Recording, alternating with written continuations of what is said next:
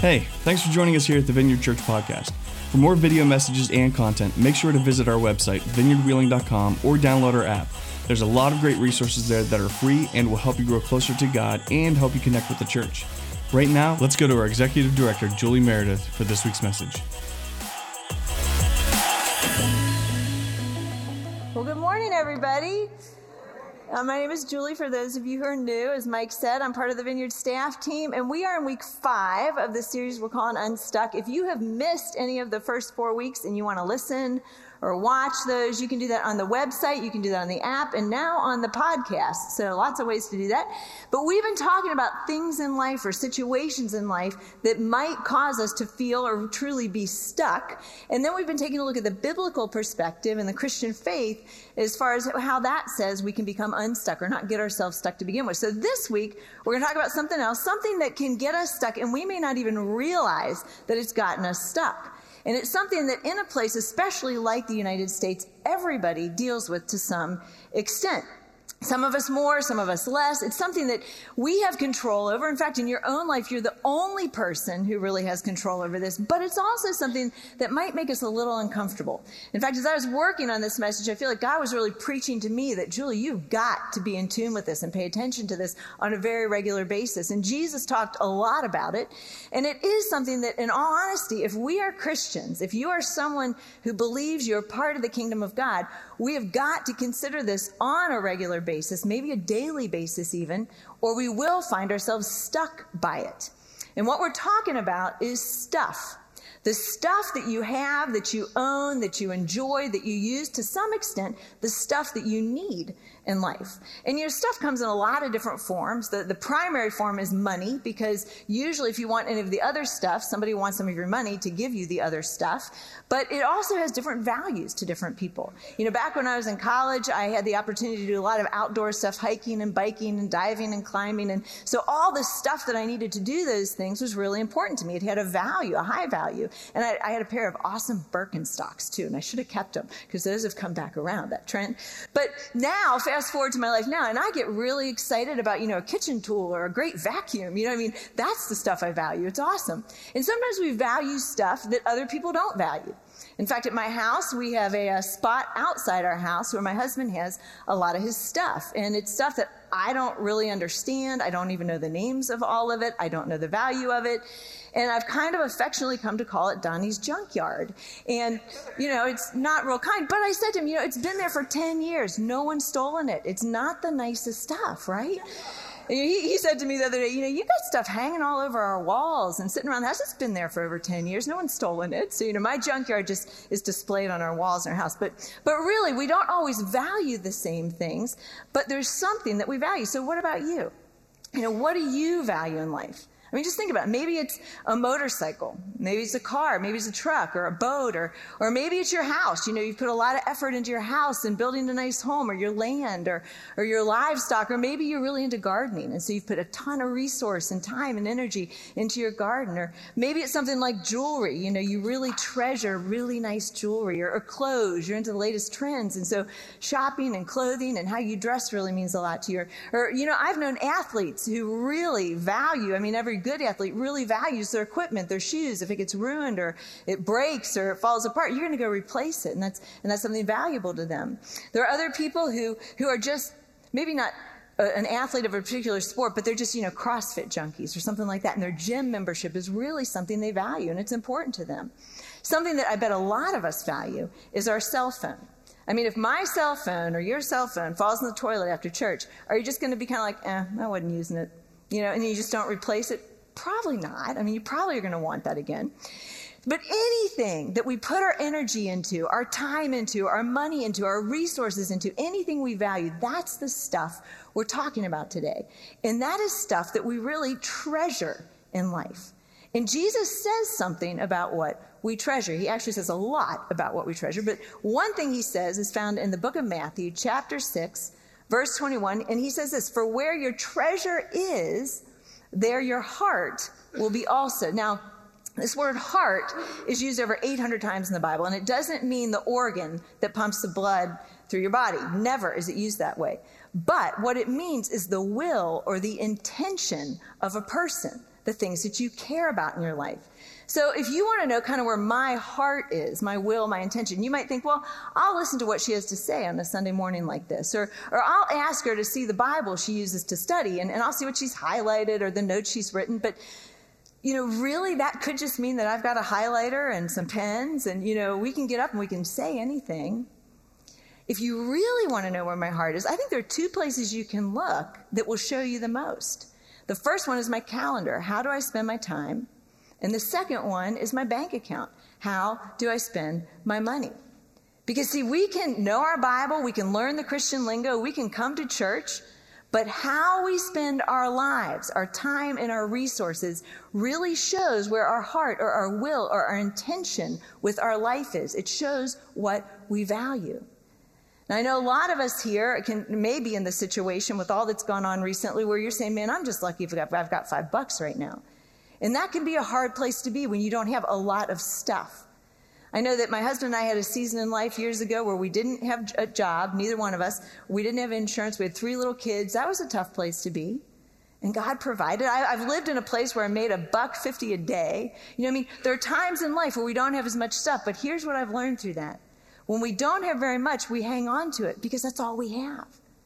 And when we have more, we hang on to it because we finally got it and we don't want to lose it. And that's just our human tendency. That's just kind of how we're wired. And in and of itself, stuff isn't bad. It's just stuff. But what we're going to see today is that when our stuff becomes our treasure will get us stuck. But there's one question we can ask ourselves on a regular basis that really will help us determine, am I going to let my stuff get me stuck or not? And that question is this: who owns your stuff?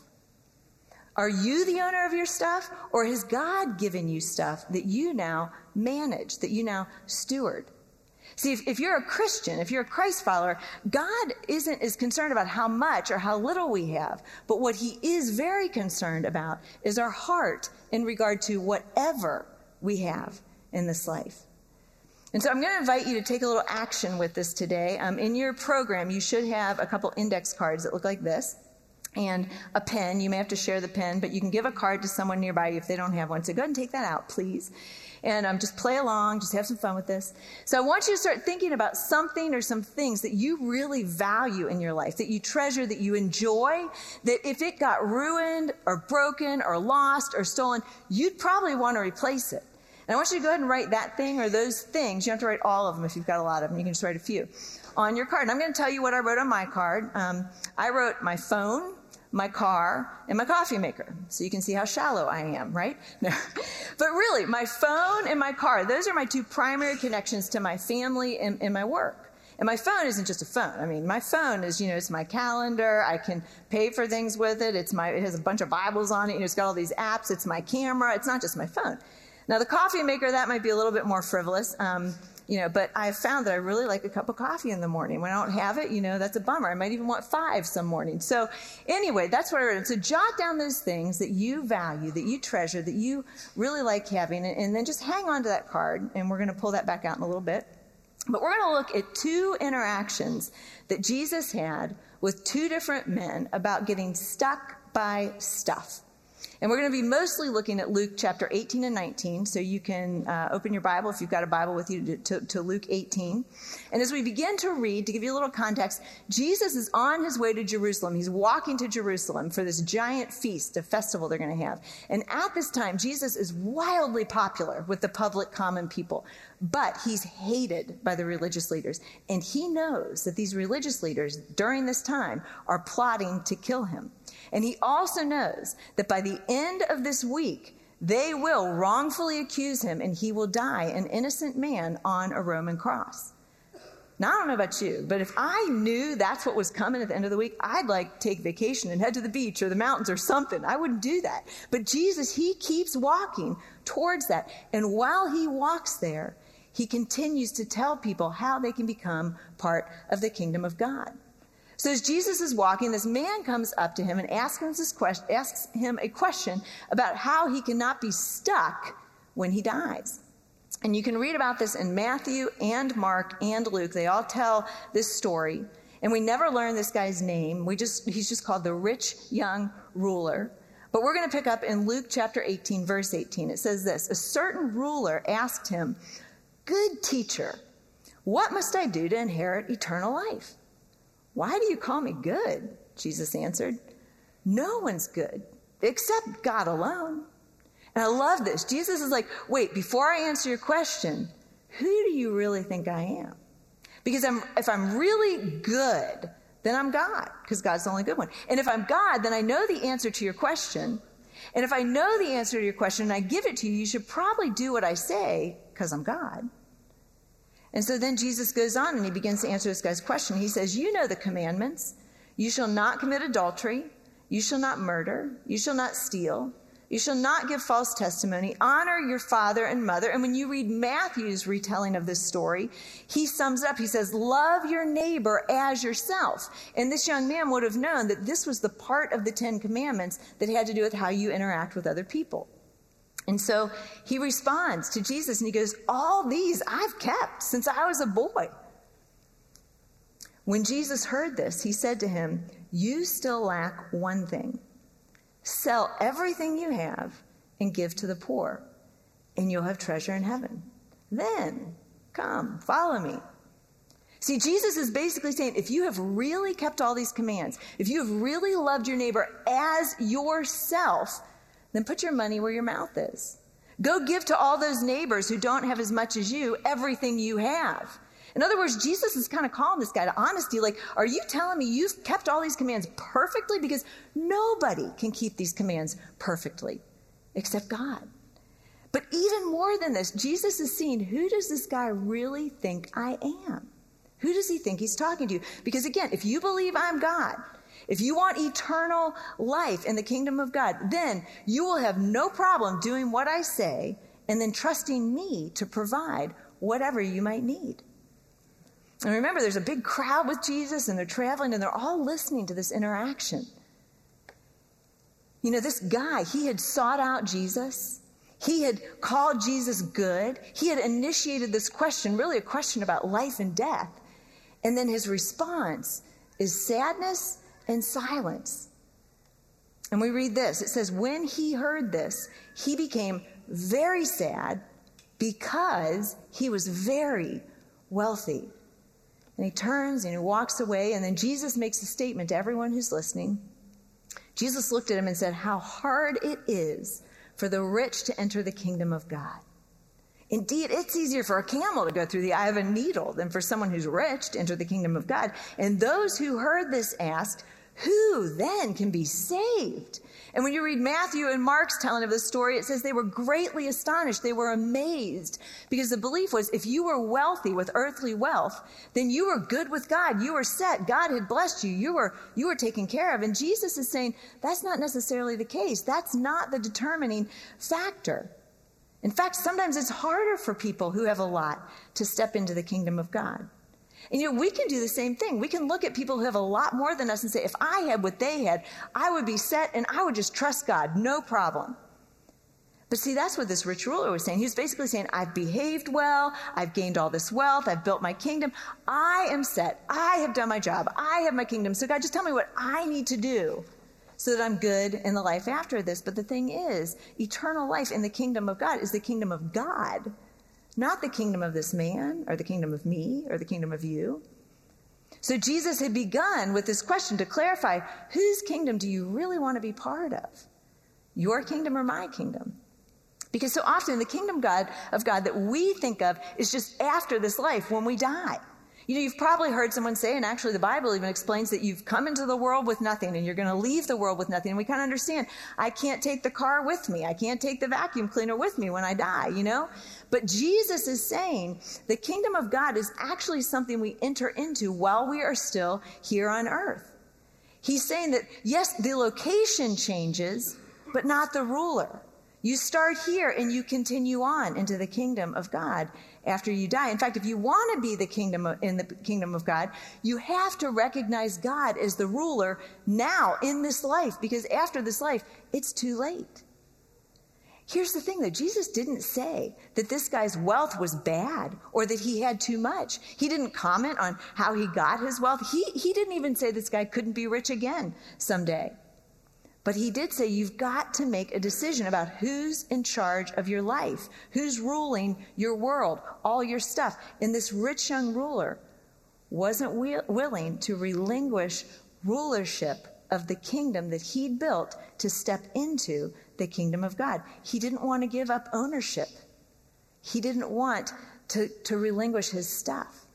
But see, if I own my stuff, I get to decide what to do with it. But if God owns my stuff, then I manage it. I steward it, which means God tells me what to do with it. See, if this man really wanted eternal life in the kingdom of God, it wasn't enough for him to just go to church and just read his Bible a little bit. God doesn't ask to be God of like certain categories of our life. God says, no, I'm God, like of all of your life. So he's either going to be God of all or God of nothing. And so again, we got to ask ourselves, who owns our stuff? I have a friend who's a part of this church family who will go unnamed, but he has a business, quite a few businesses actually, and he kind of runs them all on his own. He's pretty independent with it. And we were talking a couple weeks ago, and he said, in my businesses, I really try to talk to God throughout my day about what client to take and how to do my job and what to charge people. And a couple weeks back, he did a job, and he was praying about this, and he was asking God, hey, what should I charge for this job I just did? And he really believed God said, I want you to charge him half of what you usually charge. And he said to me, I don't know why God told me that. I mean, and it was hard to obey that because, I could have made twice as much, but I've learned that it's God's and I've got to obey him. He's given me the business. He's given me the ability. And when I obey him, it works much better. He said, Julie, when we talk to God and we ask him these questions and we say, what should I do? He will tell us in situations like this exactly what to do. And I said, well, that's why I wouldn't have asked God. I would have just charged the full amount, right? Really, I mean, it's so different when you recognize God as the owner. When it comes to your job, your abilities, your talents, your resources, who owns your stuff?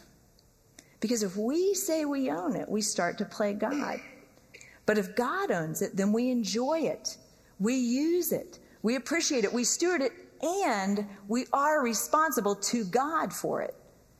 When John Wesley, who's one of the founding ministers of the Methodist movement, found out that his house had been burned to the ground, somebody came running and told him, and it says he paused for a minute, and then he said this. He said, the Lord's house burned. One less responsibility for me. He had this perspective of, it's God's. See, when we heard Jesus say in Matthew 6:21, for where your treasure is, there your heart will be, right before this, Jesus gives a little warning. Here's what he says. He says, do not store up for yourselves treasures on earth where moth and rust destroy. In other words, there's no guarantee with our stuff here. It can be gone when we're least expecting it. And if you were here last week or went online, you heard Chris explain that this is happening to quite a few of us in our community. That there are jobs and resources that we've been counting on, and it looks like they're going to be gone. This can happen anytime to any of our stuff. My daughter hopped in the car after work one day a month ago and headed out to run some errands. And less than 15 minutes later, she's struck by another vehicle, and she's fine. Praise God, so is the other driver. But the car was done. I mean, she hasn't had a car since then. So at any point in time in this earth, our stuff can just be taken. Our stuff will fail us because it's just stuff. Jesus continues. He says, do not store up for yourselves treasures on earth where moth and rust destroy and where thieves break in and steal. Have you ever had something stolen from you? I've had this happen like multiple times in my life. And one of these times it happened to me and my husband, Donnie. It was a number of years ago. Our family had outgrown the vehicle we had, so we went out and we found a vehicle that was a little bigger. And we thought, well, we better sell our other vehicle to help pay for the new one. And we had a coworker who had become a friend, and we said, hey, you know what? We prayed about it, and we thought, well, let's give him a great deal. We'll just give him the best deal we can, and we'll just do it on a handshake, no contract. That's really what we believed we were supposed to do. And then less than a month later, he hightailed it. He left town with the car and a bunch of other stuff, never saw it again. And at first, I was really mad at him. I was like, how could he do that to us? He just stole from us, blatantly. And we were trying to help. And then I was really convicted about it. Because what I started to realize, God provided that car. God provided the next car. So was I going to put my trust in God continuing to provide stuff when I needed it? Or was I going to put my trust in me chasing down some guy who'd gone halfway across the country and try to get my stuff back? And when you live like that, when you understand, wait, God owns it, it's his, there's this incredible freedom that can come from that. See, when Jesus warns us not to store up for ourselves treasures on earth, he's telling us that because he loves us and he does not want us to rely on the wrong things, the things that will ultimately fail us. But he goes on and he says this in Matthew 6:20, but store up for yourselves treasures in heaven, where neither moth nor rust destroys, where thieves do not break in or steal. For where your treasure is, there your heart will be also. He's saying, beware of making the temporary your treasure. Begin to make the eternal your treasure. Well, as Jesus continues on towards Jerusalem, he runs into another guy, and he has this encounter, and this is also another wealthy, very wealthy man. And we read this in Luke chapter 19, verse 1. Jesus entered Jericho and was passing through. A man was there by the name of Zacchaeus. He was a chief tax collector and was wealthy. He wanted to see who Jesus was, but because he was short, he could not see over the crowd. Now, we don't know Zacchaeus' backstory, but he's a Jewish guy who's not only a tax collector, but a chief tax collector. So in other words, he's gotten very, very rich from stealing from others, probably the others who are in this crowd following Jesus, because he's a regional tax collector. And so no one moves out of the way for Zach. Nobody likes Zach. He's hated by the Jewish people in general. And so in verse 4 it says, so he ran ahead and climbed a sycamore fig tree to see him, since Jesus was coming that way. And now we don't know for sure, but it's very interesting when you realize that Zacchaeus may have been intrigued by Jesus because there's another tax collector named Levi who gets renamed Matthew, who had left his tax collecting business to follow Jesus and becomes one of Jesus' disciples. See, most of these Jewish rabbis, like Jesus, hated the tax collectors. But evidently there was something so appealing about Jesus that Matthew, Levi, gave up this white-collar life of crime and wealth to follow Jesus. So Zacchaeus most likely had heard about this, and he really wants to see who this guy Jesus is. And then we read this in verse 5. When Jesus reached the spot, he looked up and said to him, Zacchaeus, come down immediately. I must stay at your house today. So he came down at once and welcomed him gladly. All the people saw this, and they began to mutter about Jesus. He's gone to be the guest of a sinner.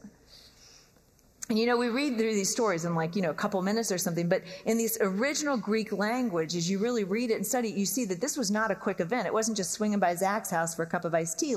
He walked his house with him, and he spent the time with him, and they probably shared a meal together. And so as Jesus spends this day with Zacchaeus and his friends and his people and his family, there's a shift in Zacchaeus' life, and there's actually a heart change. And we know this because then it says in verse 8 this, but Zacchaeus stood up and said to the Lord, look, Lord, here and now I give half of my possessions to the poor, and if I've cheated anybody out of anything, I will pay back 4 times the amount. Now, most likely, Zacchaeus probably would have had plenty of money still to live on, but he was the chief tax collector. When you've cheated the whole region, that's a lot to pay back. I mean, if you heard Zach is paying back, in the morning news, you'd take a sick day, you'd get in line. I mean, that would have been awesome. That would have been a lot of money. And then listen to Jesus' response to Zacchaeus' decision. Jesus said to him, today, salvation, that eternal life, that kingdom of God, has come to this house. But not because of what you're doing, but because what you're doing has shown what kingdom you are choosing to be part of.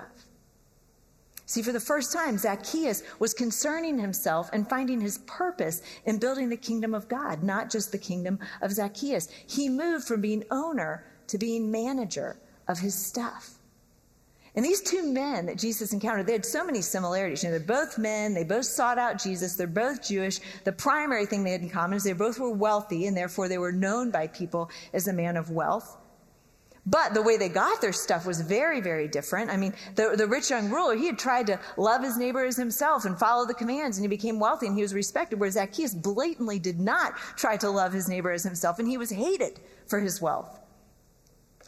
So how did Zacchaeus find salvation while the rich young ruler didn't? I mean, was it just because Zach gave away a bunch of his stuff?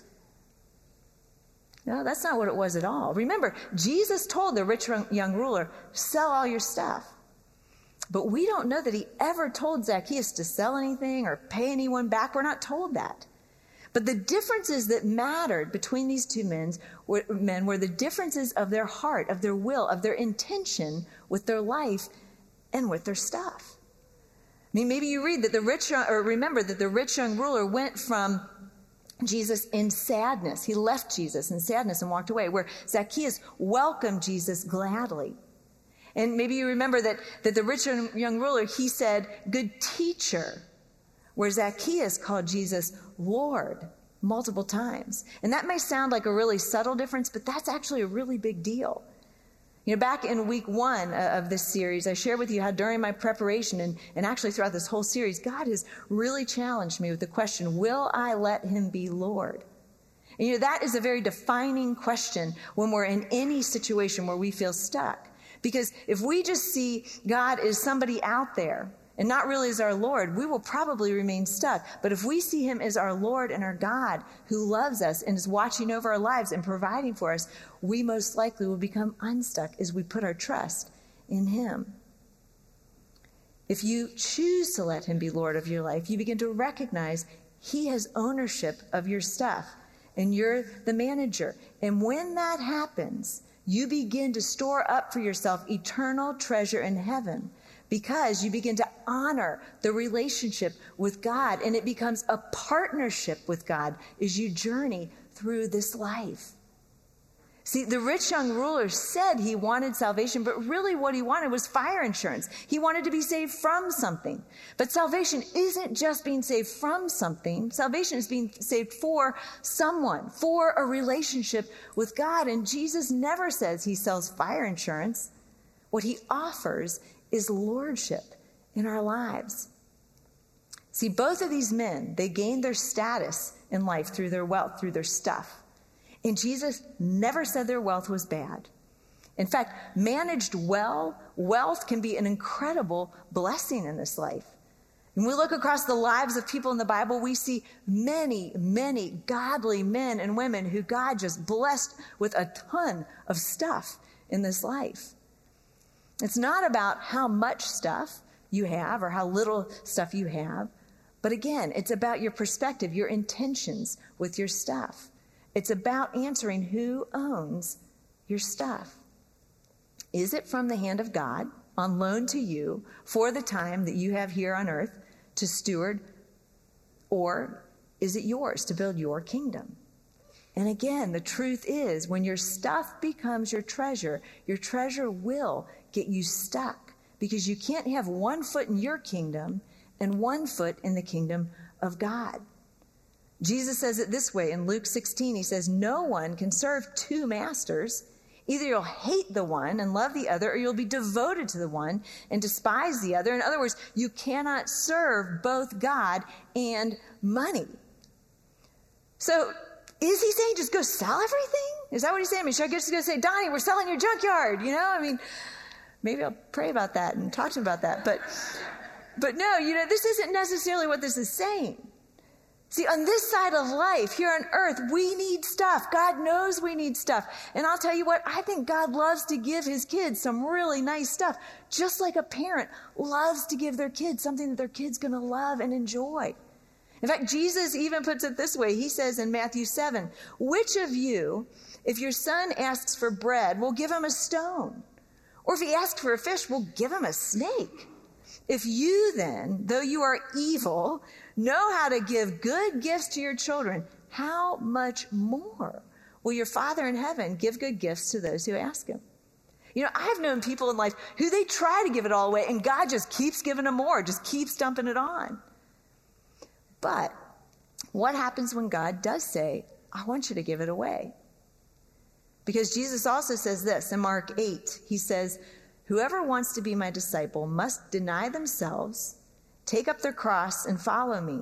For whoever wants to save their life, that salvation, the kingdom of God, will lose it.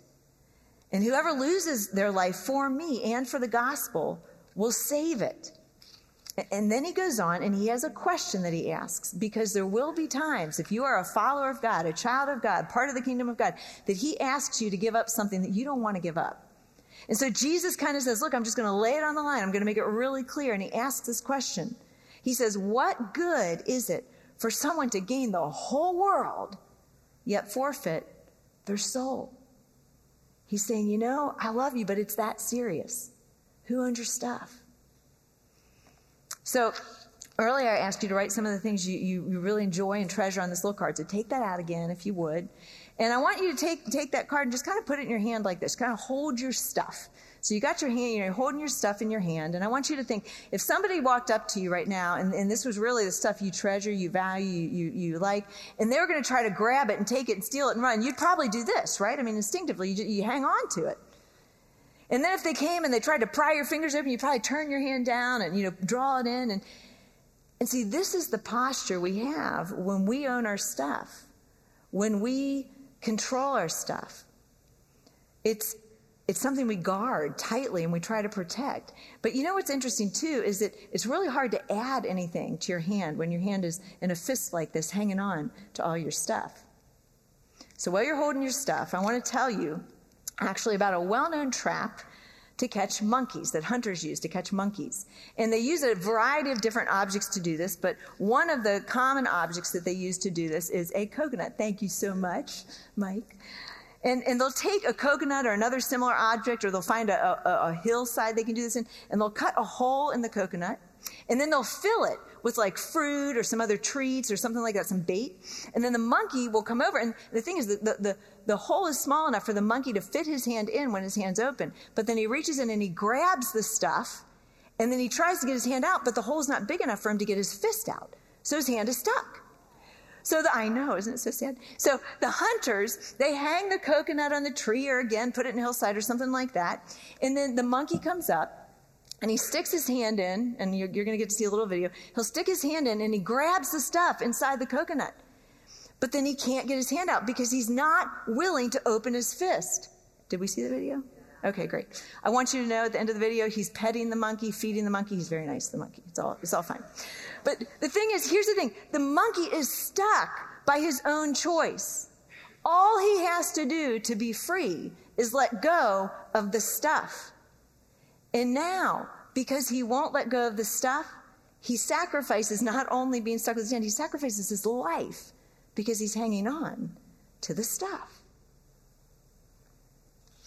What good is it for someone to gain the whole world, all this stuff, but forfeit their soul, their life? So if you're still holding on to your stuff, I hope you're still holding on to your stuff, I want you to open your hand if it's not open anymore and just put your palm up. When we're holding our stuff like this, it's not really going anywhere. It's just kind of sitting there. Now, somebody can take it right out of your hand, but also realize somebody can put something in that hand. Your hand can be added to. And here's the thing, when we live like this and we say, God, it's all your stuff. I'm just the manager. I'm just the steward. It's unbelievable what God can do with our stuff. Yes, he may ask for us to relinquish some of it, but he also may add to our hands and our stuff. Our creative arts director, Matt Parsons, and his wife, Becky, they've been living like this, and they had an opportunity recently, actually just 2 or 3 months ago. They got a call, and they found out there was a baby who was in need of being adopted.